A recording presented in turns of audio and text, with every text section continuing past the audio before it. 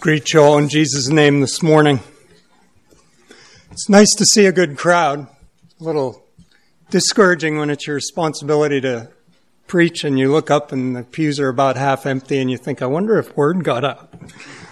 I know that doesn't happen, but you'd be amazed at things that go through a preacher's head before a message. Anyway, it's good to see the house well filled.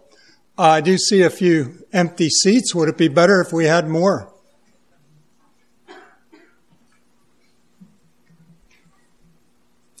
Shade Mountain Christian Fellowship, as I understand, I may not have it exactly right to the year, but I believe it's over 30 years, almost 32.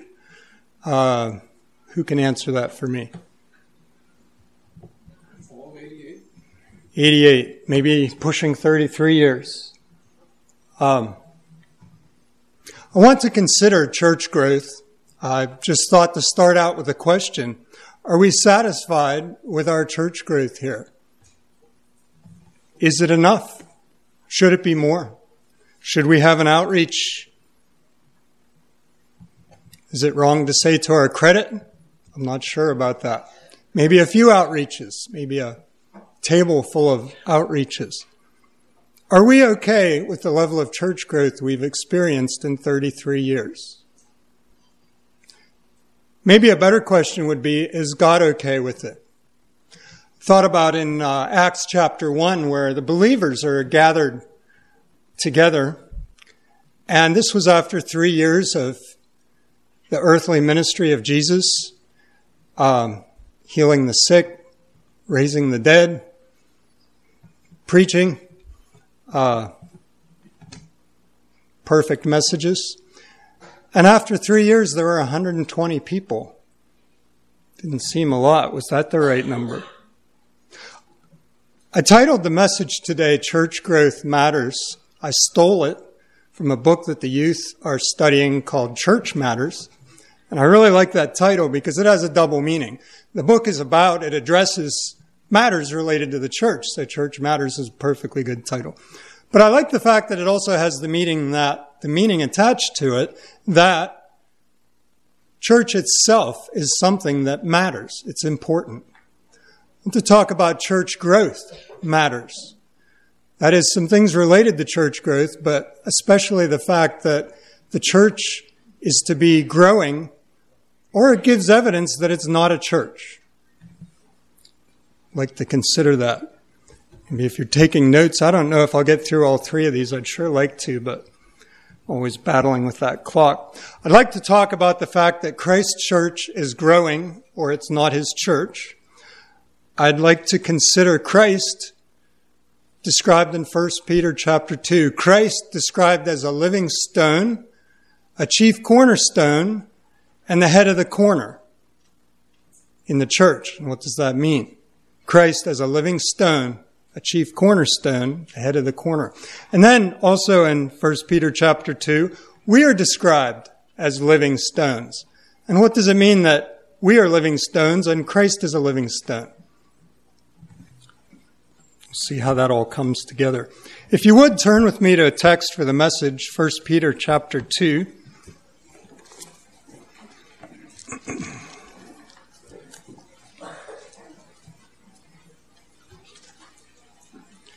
Going to read 2 through 8. And as I start here at the beginning of the message, I want you to notice in verse 2 and verse 4 and verse 5 that there's 3 references to growth as a defining characteristic, a quality that is required in the church. 3 words, 3 phrases related to growth. In verse 2, we read, as newborn babes desire the sincere milk of the word that ye, that's y'all, plural, ye may grow. In verse 4, we read the phrase, to whom coming, speaking of Jesus. There's something of a maturing or a sanctifying in church growth that's coming to Christ, to whom coming. And then in verse 5, we read that we're not just a pile of stones, we're not just a pile of living stones, but we're living stones that are being built up, the building process of the church. 3 references to growth in 3 verses. All right, I'd like to ask you to stand as you're able for the reading of the Word of God. 1 Peter chapter 2, verse 2. As newborn babes, desire the sincere milk of the Word, that ye may grow thereby. If so be ye have tasted that the Lord is gracious, to whom coming, as unto a living stone, disallowed indeed of men, but chosen of God and precious. Ye also, as lively stones, are built up a spiritual house, a holy priesthood, to offer up spiritual sacrifices acceptable to God by Jesus Christ. Wherefore also it is contained in the Scripture, Behold, I lay in Zion a chief cornerstone, elect, precious, and he that believeth on him shall not be confounded. Unto you therefore which believe he is precious, but unto them which be disobedient, the stone which the builders disallowed, the same is made the head of the corner, and a stone of stumbling, and a rock of offense, even to them which stumble at the word, being disobedient, whereunto also they were appointed. Okay, thank you. You can be seated. I have a lot of ground to cover today, and I don't have any time to waste. I do want to take just a moment of introduction as we're getting ready to start about a chief cornerstone and think about what that means. Because we might not all be just crystal clear on building with stone. What is a chief cornerstone? I tried to think of an example, kind of a modern day example that might be helpful. And something I thought about was the Washington Monument. I don't know how many of you would be real familiar with the Washington Monument. Probably most of you. It's that tall white obelisk in the district. It's 555 feet and 5 inches tall. It's carefully made to be 10 times taller than it is wide at the base. Has a 24-foot wide foundation made of Potomac blue rock. They chose a rock for the foundation that a single square inch piece of this rock can take over 4,000 pounds of pressure without crushing. It's a very dense, solid rock. It's very hard to crush. 25-foot foundation. So this is a little bit what the monument looks like.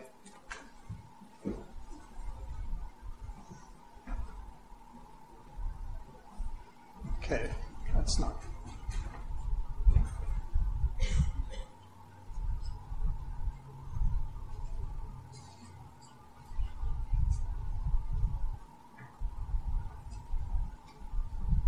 So the foundation's 25 feet thick, and it's sitting in kind of an interesting place because when the Capitol was designed, Washington, D.C. was going to be just this amazing layout. They were going to take the White House and build it here. They then went on to place the Lincoln Memorial later there. They put the Capitol building, which is where there was all that unrest recently, here, and it was to be a perfect cross, or a T, maybe you want to call it. And there's a spot right here, and the Washington Monument was going to go right there. Unfortunately, Washington, D.C. was built on a swamp. If you look at Washington, D.C., there are no buildings 6 stories tall. The maximum building height in Washington, D.C. is 5 stories. The soil is soft. There's nothing for things to sit on. So they wanted to build this monument. They wanted to put it in the right spot so that it would just be a marvel of engineering, perfectly in line with the Capitol building, the Lincoln Memorial, and the White House. And it turned out that it was a particularly swampy spot. And they had to move it. And if you look up Google Earth or something, you can see it. You can see that it isn't where it belongs. They moved it 110 yards towards the Capitol building because there was a spot of rock there. And they were able to build this building on this one spot of rock. Find that interesting. There is a chief cornerstone in the Washington Monument, in the bottom corner of the monument.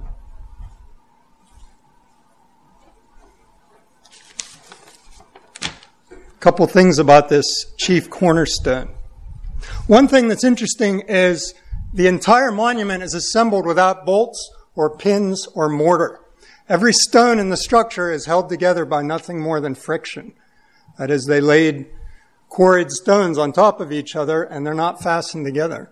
So it was a bit of a big deal when there was an earthquake 10 years ago or so.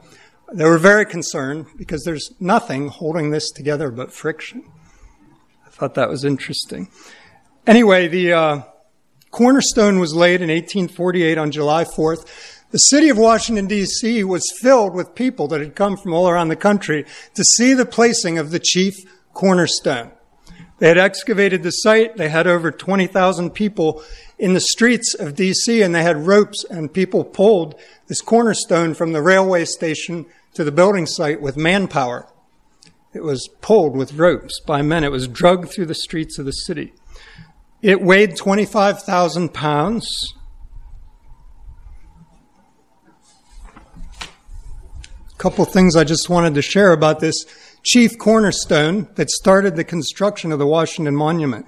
The president was there, the members of the cabinet, the entire membership of the Senate, the House of Representatives. There were marching groups, military units, patriotic organizations, the Marlborough Cavalry, the Eagle Artillerists, the Washington Light Infantry, the Marine Band, numerous fire companies, horse-drawn pumpers, hose carts, flowers, flags, and bunting. The Speaker of the House delivered a 2-hour speech. If you're anticipating a long sermon, I promise it won't be 2 hours long. 2-hour speech for the placing of the chief cornerstone for the Washington Monument. They made a time capsule and they put in the chief cornerstone mementos from the time, copies of the Declaration of Independence, the Constitution, portrait of George Washington, national coins, all the way up to the $10 gold eagle, an American flag, 14 newspapers for that day, July 4th. Other memorabilia. Okay, the cornerstone was formally laid by a Grand Master Mason from the Grand Lodge of Free and Accepted Masons of the District of Columbia. He wore George Washington's Masonic apron and George Washington's Masonic sash. He had a Mason's gavel that had been given to him by George Washington. He took a special instrument, a Masonic square, level, and plumb. The Masons, I guess, are known for building things square, level, and plumb. And they have instruments to measure these things. And they measured this stone and they set it perfectly square, perfectly level, perfectly plumb, perfectly oriented, and other than 110 yards out of where they would have liked to put it, exactly on the spot that it needed to be. And this Grand Master of the Masons come in with his little instruments, measured this stone, and pronounced it sound. That is, it was in the right spot, it was oriented right, it was on rock that could support the structure, it was made of a material that could support the weight, and he checked that it was square, level, and plumb. He declared it sound, and then he poured vials of a traditional Masonic blessing onto this cornerstone. He sprinkled corn on it to invoke the blessing of plenty on the nation. He poured wine on it for joy ever to be found in our broad land. And he poured oil on it, the healing oil of consolation. In concluding the ceremonies, the Grand Master Mason said, "This cornerstone is now ready to receive the rest of the structure which will rise above it. May no accident attend its construction, and may the capstone that announces its completion be laid under circumstances as happy and as favorable as this foundation stone has now been placed." So they've been looking for this cornerstone, excavating and trying to find it, and they've been unable to find it. I'm not sure why that is, but I found that interesting. 2,000 years ago in Judea, a chief cornerstone was laid when construction began on the day of Pentecost for the Church of Jesus Christ. The construction project of his church is still underway. Like the Washington Monument, there is a planned completion to that church. There will be a saint who will be the final saint added to the Church of Jesus Christ. He'll be the capstone of a sorts.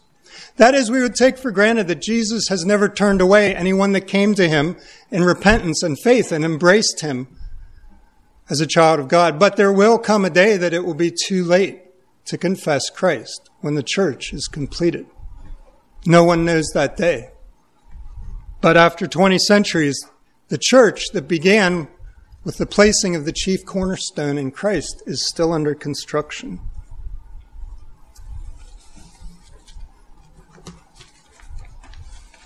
All right, I want to talk a little bit about church growth.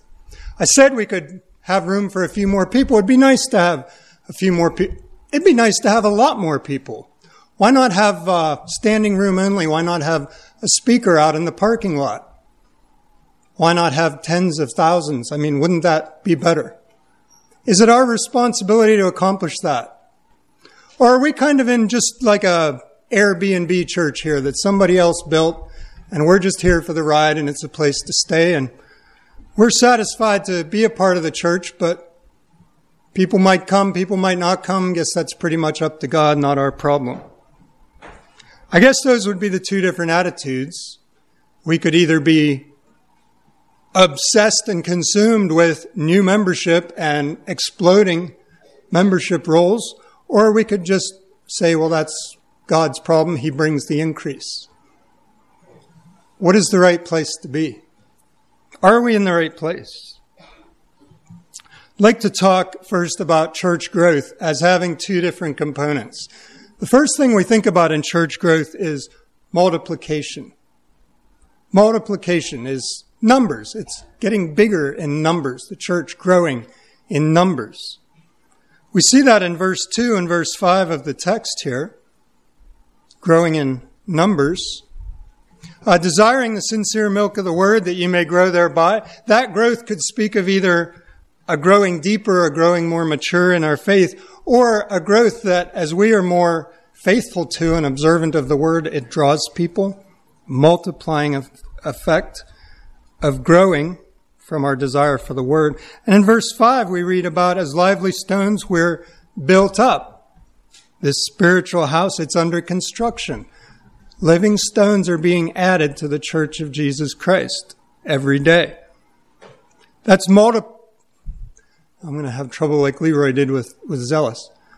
Multiplicative. That's multiplying growth. That's more people, more souls in the church. The other form of church growth is sanctification. So we have multiplication, we have sanctification. Sanctification is growing in Christ-likeness, growing in Christian maturity, growing in faithfulness and obedience, which is more important. I would say that you can't have one without the other. That is, without us being a sanctified, Christ-like, obedient, disciplined, committed brotherhood, we can't expect that we have anything to offer a watching world. You can't accomplish multiplication without sanctification. Turn with me to the Great Commission. I've often wondered if I can just say that and not give a scripture reference. I think most of us would get there. I suppose someone could say there are several Great Commissions. There's one we usually turn to, Matthew 28, verse 18.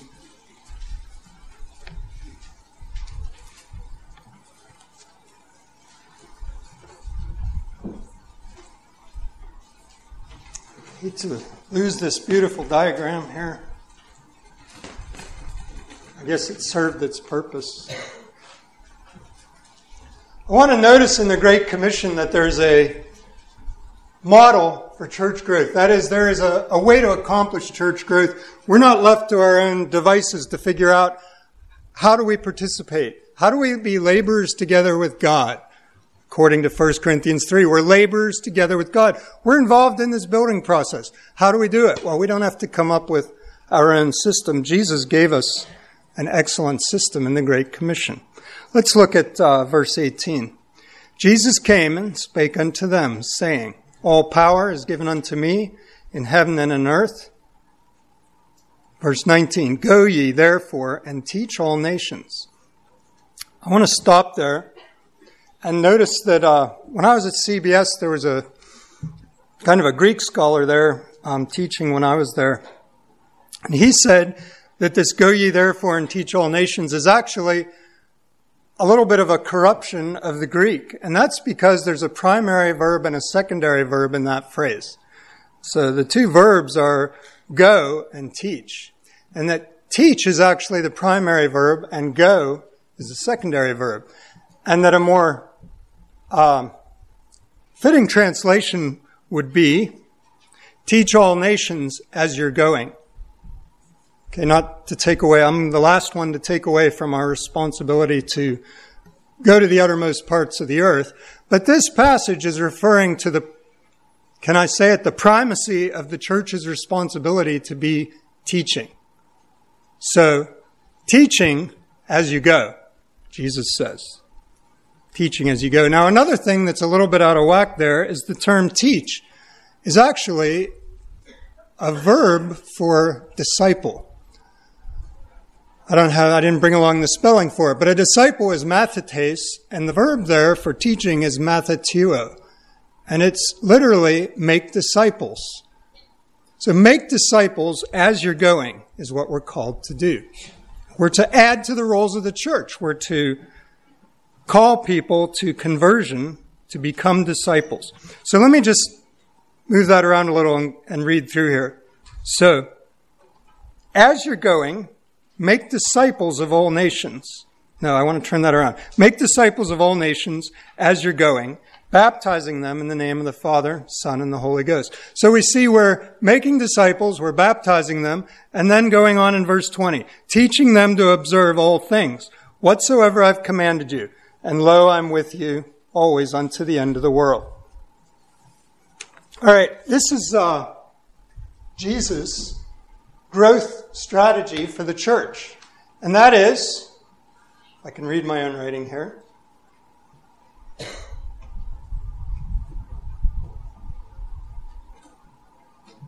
Multiply. Make disciples. Baptize. Make it official. Make it formal.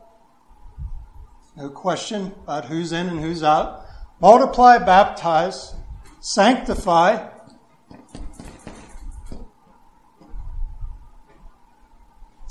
And then this sets in motion a perpetual motion machine. Because a sanctified body of believers displays the glory of God. It's compelling and powerful. It testifies to the grace of God working here. And it's something then that a lost world sees and wants.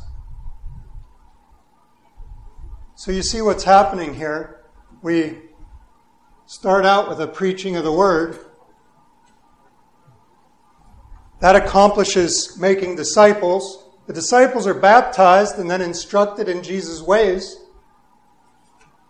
And that is such a glorious and compelling thing to a dark world that they're drawn to our light.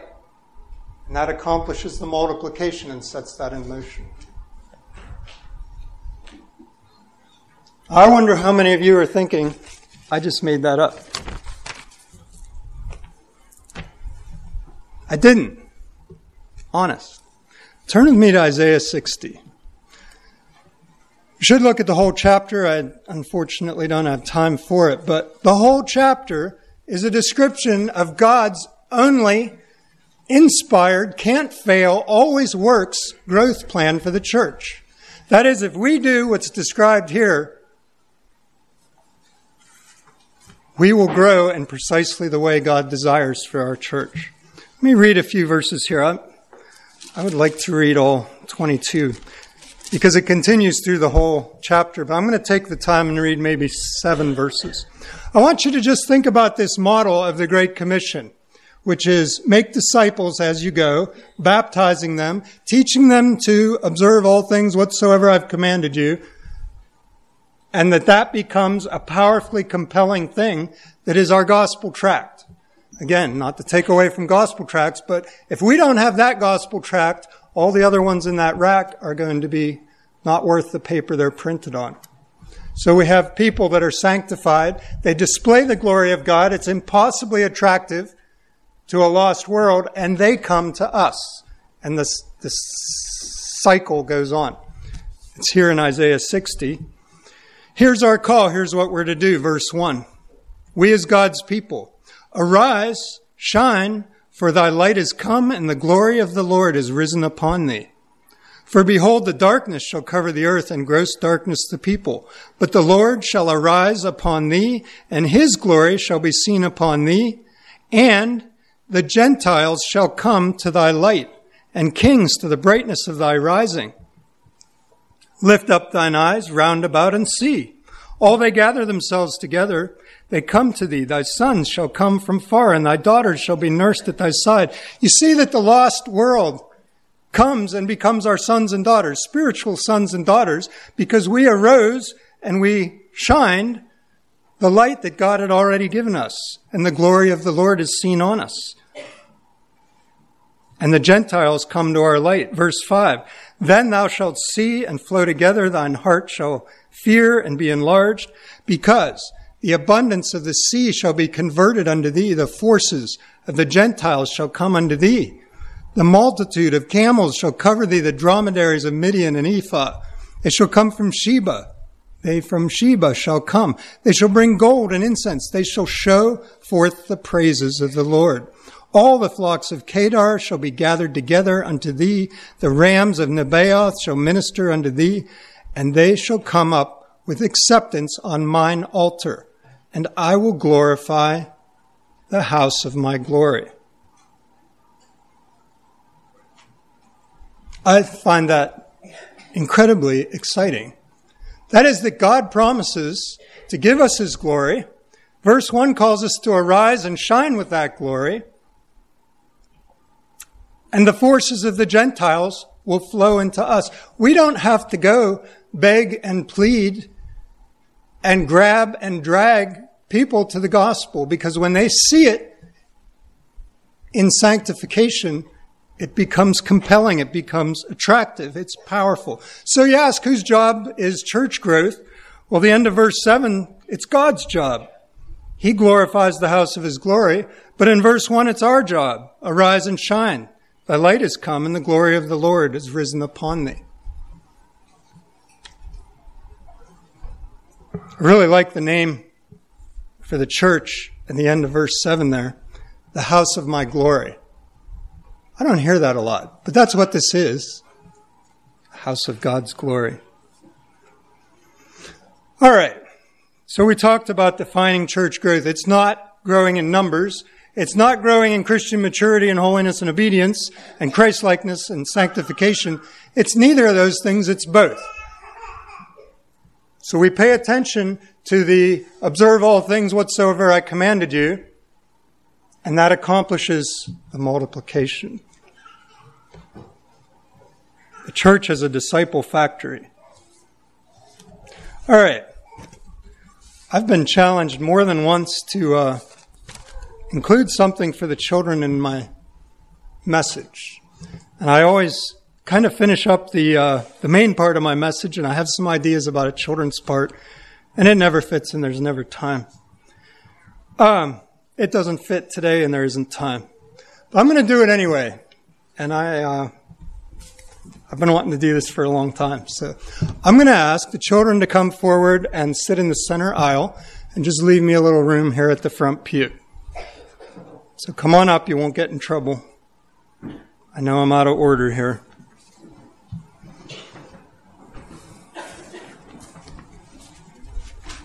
All right, I'm a little claustrophobic, so I need a little space. I reserve this front pew for me. Is this it? Is this everyone? Are there any? Good. All right. Welcome, children. Is this very strange? Nobody likes things that are out of order. Sorry for that. All right, I have a few questions for you. This is the children's sermon. All right? You ready for this? Okay, a couple questions. First, what was Jesus' work? What did he do when he was growing up in Nazareth as a son to Joseph and Mary? What was his work? What did he do?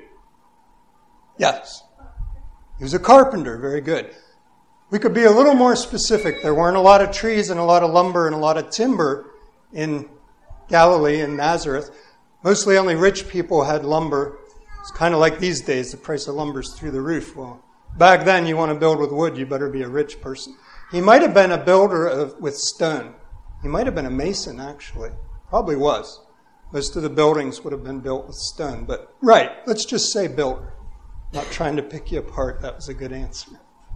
All right, so his work growing up was as a builder. What is Jesus' work now? Ooh. That's tough. Yeah. Teaching? That's a very good answer. I like that. I didn't think of it. Good. Who else? What is Jesus' work now? It says in the Bible, he's seated at the right hand of the Majesty on high. He's in the throne room of God. He's sitting next to God. What, with his feet up doing nothing? Sipping on iced tea? No, he's doing something. What is he doing? Teaching is very helpful. What else? What is he doing?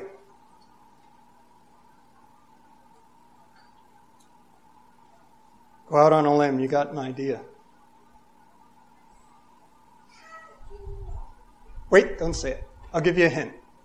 Jesus said before he left, when he was still on earth, I will build my church. What do you think Jesus' occupation, his work is now? Yes. Very good. What do you think he's building?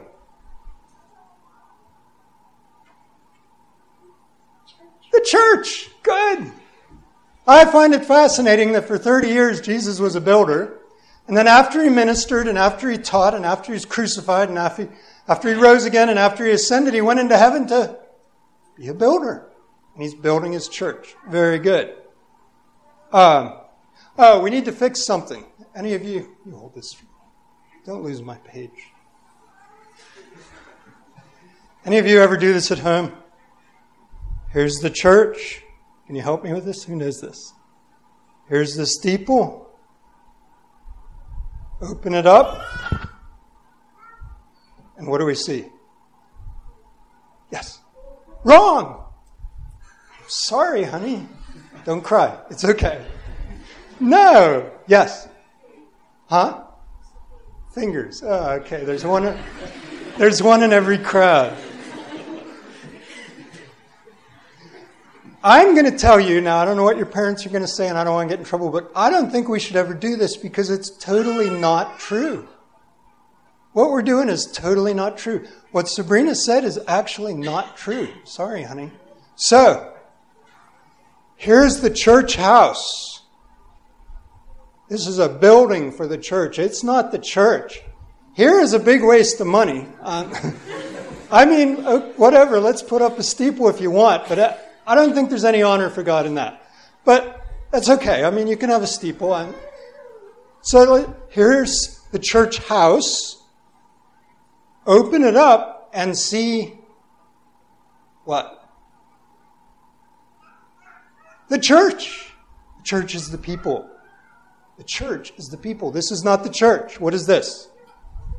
Yes. Church house. Very good.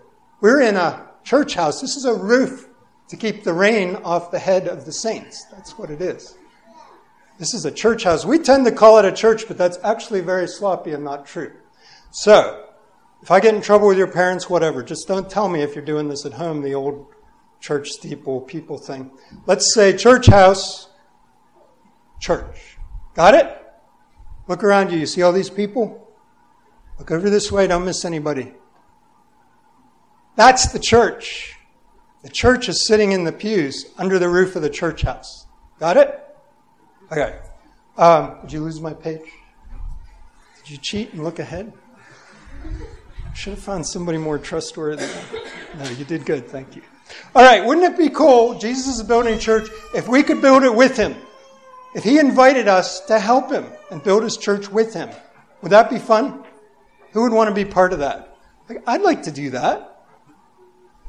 It says in 1 Corinthians 3:9, we are laborers together with God. we get to help him build his church. Isn't that amazing? All right, let me ask you another question now. We're doing questions today. Is it okay to be careless when we're helping God build his church?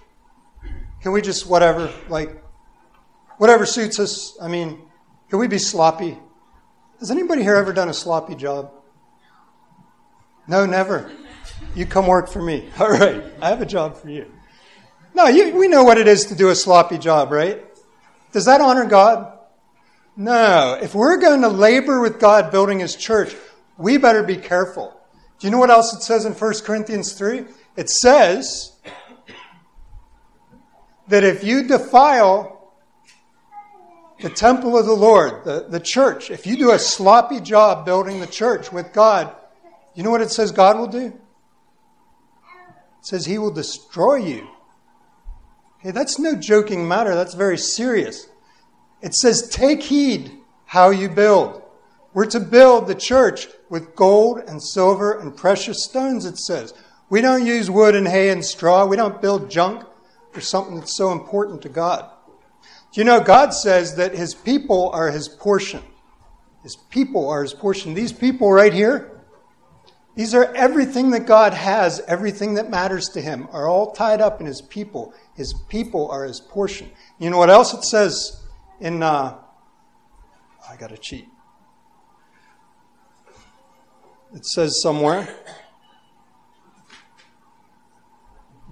Zechariah chapter 2, it says, whoever touches God's people touches the apple of his eye. That's how precious God's people are. You're going to work with Jesus building his church. You be very careful. Who is okay if I touch their pupil of their eye? Can I have a volunteer? I'll be careful. Is it all right? Did I touch your eyeball? Not really. Anybody touch my eyeball? Why not? Why not?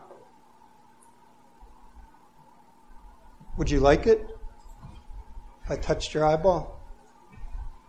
No, that's a terrible thing. Stay away from my eyeballs. They're sensitive. They're touchy. They're precious. What if you blinded me? It says in Zechariah that when you're doing something with God's people, you do it careful because it's like God's eyeball. He's very touchy about it. He's sensitive and he wants you to be careful. If I touch your eye, you don't want me just doing that, do you? Okay, you're going to touch my eye. You're going to do something with my church. You be very careful. No volunteers? You have classes? Okay. All right. Time flies. So we'll be very careful. We're laborers together with God in building the church. We're going to take heed how we build. We're going to be careful. We know that God's apple of his eye is his people. We know that if we defile the temple of God, building the church poorly or sloppily or selfishly, it says God will destroy anyone who's sloppy in building his church. Good. All right, I have an object lesson. I need 2 volunteers. All right, I need strapping, strong volunteers. Here's 2 here. All right, there's a box in there. I'd put it right in the middle of the room, but somebody moved it. There's a big box kind of back a little bit. One of you on either end, bring it out. It's terribly heavy. Will you go get it? Big box. I'm serious. You volunteered. Go through that door, get the big box, one on each end, and bring it in. And be careful, it's very heavy.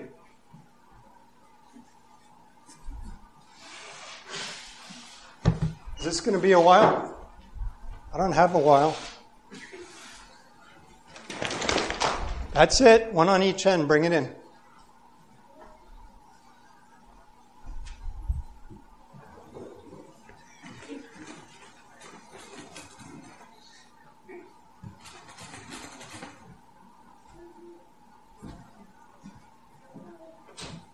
Careful. You have no idea how precious that is, what you're carrying. Okay, right here. Careful, easy. Good. Do you know why that was so heavy? Do you know what's in here? Living stones. This box is full of living stones. Has anybody ever seen a living stone? Stones are pretty dead, aren't they? Stones are dead. If anything was ever dead, it was a stone, right? I can run over a squirrel and pick it up, and maybe he's a little squishy, but I can imagine he was alive one time, and I don't know, maybe there's some life, spark of life. You pick up a stone. Can that stone live? Huh? Not very well. Do you know that God says that Jesus is a living stone? Jesus being alive after he was crucified, that's amazing. That's an incredible miracle. And then, everybody's still with me? I'm losing you. Then he goes on and says that God's people are living stones too. That is, you were all spiritually dead and now you're alive. And it's as great a miracle that a lost sinner becomes a child of God as if I pick up a stone in the parking lot and next thing I know, this thing's alive. The people that make up the temple of God, the church of Jesus Christ, are living stones. That's what's in this box. I'm telling you, it's living stones. I told you boys to be careful with it because this is a church. This is a big old batch of living stones. It's actually building blocks. Who wants to build a church? If you're not into it, it's okay.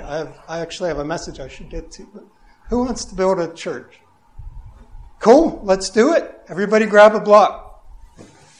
Let's build a church. These are living stones. Peter, no, let's come on up this way a little bit. Build it up. I want to see a church. Everybody take 2 blocks.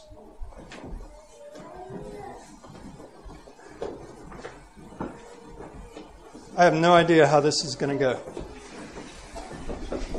Good. When you've built your church, move on out and let somebody else in. This is kind of worse than I thought. I also said I'm claustrophobic and you're crowding my space here. Let's get this church built. Move along. That's it. Okay, if you've laid that's too bad. If you've laid a few blocks, come on back. Let some other people bring their living stones. Living stones. Let's go. This is awful. This is one of those ideas that when you're preparing a message seems like a good idea, and then you get in here and realize it's not a good idea. How's our church? Ooh, it's kind of scattered. I don't know. This is awful. Okay, you boys had your turn. Let's move in. Some of you others, build it up. If you've put your stone, move back. Let some other stone layers in.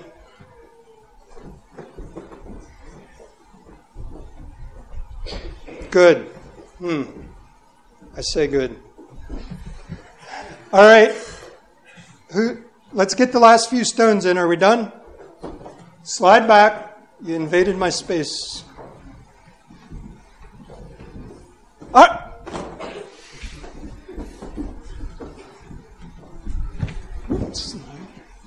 Somebody missed one. Would you put this on the church?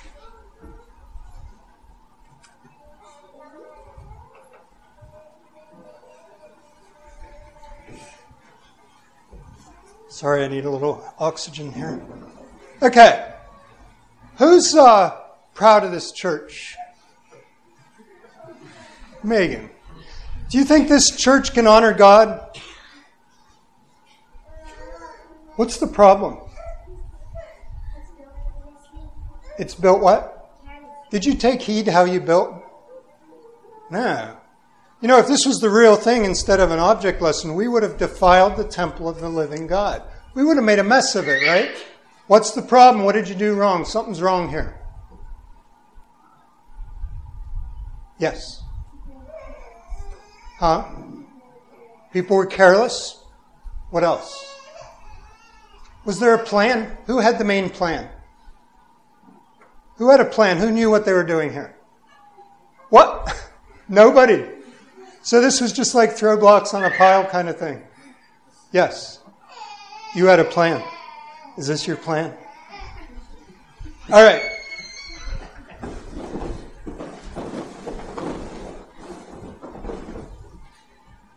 It says in Ephesians 2, verse 20, that the church is built on the foundation of the apostles, with Jesus Christ as the chief cornerstone. I have everybody's attention. Ephesians 2:20, the church is built. There's a plan. You can't just do whatever you want here. This is disgraceful. We defiled the temple of God if this was really the church. I mean, it's not a joking matter. We need to be careful when we're building the church. So, Ephesians 2:20 says, the church is built on the foundation of the apostles with Jesus Christ as the, what did I say? Chief cornerstone. Okay, let's say this is the chief cornerstone. It says in 1 Peter 2 that we come to Jesus as unto a living stone. And then the next verse it says, you also are living stones. You know, we have a lot in common with Jesus. We're building blocks in the church. But Jesus is the chief cornerstone. Where he gets put is very important. So let's just say this is Jesus. And this is the chief cornerstone. Everything else is going to build off of this. And now we need what? How do I do the foundation? Yeah. The apostles, right? How we do the apostles. How's this going to go?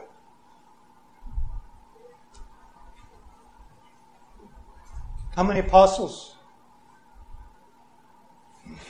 Was it 12? Let's say 12. Jesus is the chief cornerstone. We're building on Jesus, and we're building with the apostles. Do you know the Word of God in the New Testament? We have 27 books of the Bible that tell us how to build the church, because Jesus, the chief cornerstone, and the apostles are right there. So here we've got 12 apostles, and we've got Jesus as the chief cornerstone. And now we're going to build the rest of the church. You all get one living stone and build it by the pattern. Now listen. Take heed how you build. That's what 1 Corinthians 3 says. It says if you defile the temple of God, God will destroy you. We're going to be careful here. I want this done right, and I want it after this pattern. I put it here for a reason. I want it this way. We have Jesus as the chief cornerstone. We have the apostles. And now, build the church right. Let's one at a time. I'm going to show you a trick. We're going to overlap these blocks. Back off. Take your block. Come to me one at a time. I'll show you how I want them on. Here, honey, right there. Oops, turn it around. Good. We'll do it like that. Good. Here. Do you see how the way we're putting them on ties the blocks together? Who can see that? Do you see that as it gets taller, these blocks will hold each other together if we overlap them this way? There's a reason for this. Good. Who else has a living stone?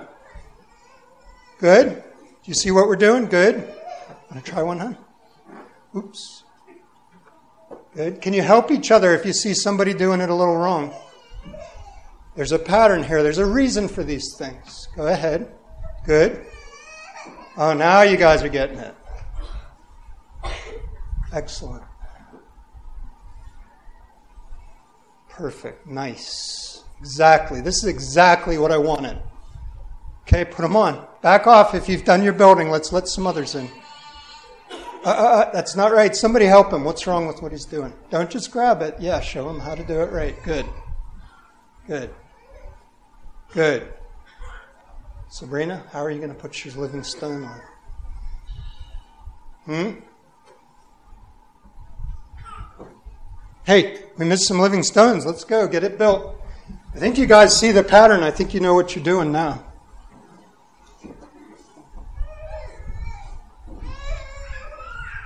All right, it started out kind of bad. This is much better. Careful, though, right? We're taking heed how we build. We're laborers together with God. That's not right. That last one is not right. Somebody show her what's wrong. Good. Exactly. Tie that thing together. Good, good. Any more?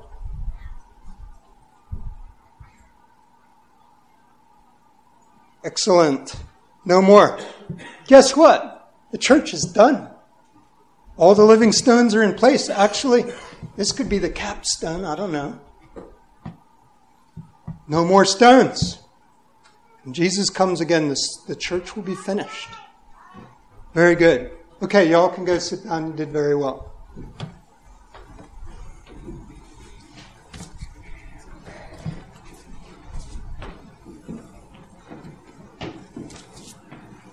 All right. You children, I'm still talking to you, all right? Do you think it matters how we built the church? Is this church more able to honor God than the one that we just built, higgledy-piggledy, whatever, built it how we felt like? Do you see how this can honor God? Do you see how it's stable? Do you see how it's according to His plan? He had a plan. He had Jesus as the cornerstone. He had the apostles as the foundation. He wanted it tied together, where the joints would help hold each other together. And He ended up with something that pleases Him and that can honor Him and that will stand. God cares very much how His church is built. Let me ask you children a question. I wish I hadn't sent you back. Have you ever been in town and seen some big fancy church or seen some church that was maybe loud and flashy and you thought, well, it's kind of pathetic where we are. I wish we could have some of that cool stuff. Look, they have balloon rides, or they have Easter egg hunts, or look at their church. It's fancy in a big paved parking lot and Shade Mountain. Okay. Do you know what? There's some reasons to why things are the way they are. I'm not saying everything we do here is exactly right and perfect and God-honoring and pleasing to God, but it's done for a reason, and the things we do here are built on the apostles and Jesus as the chief cornerstone. So some of the things we do are unhandy and maybe even we don't appreciate, but they're done for a reason. I will ask you children to do something. God willing, if you become living stones and followers of Jesus, you'll have the opportunity to build on Jesus' church, just like the living stones here have built on that church. I will challenge you to never do anything that doesn't line up with the chief cornerstone and the apostles. And if you see us building in a way that doesn't line up with Jesus Christ and the apostles, you do your duty and tell us, because we're not perfect. Some of our things aren't everything they should be. But it's my observation that most all of it is. And some things that we might find unhandy are actually there for an important reason. All right.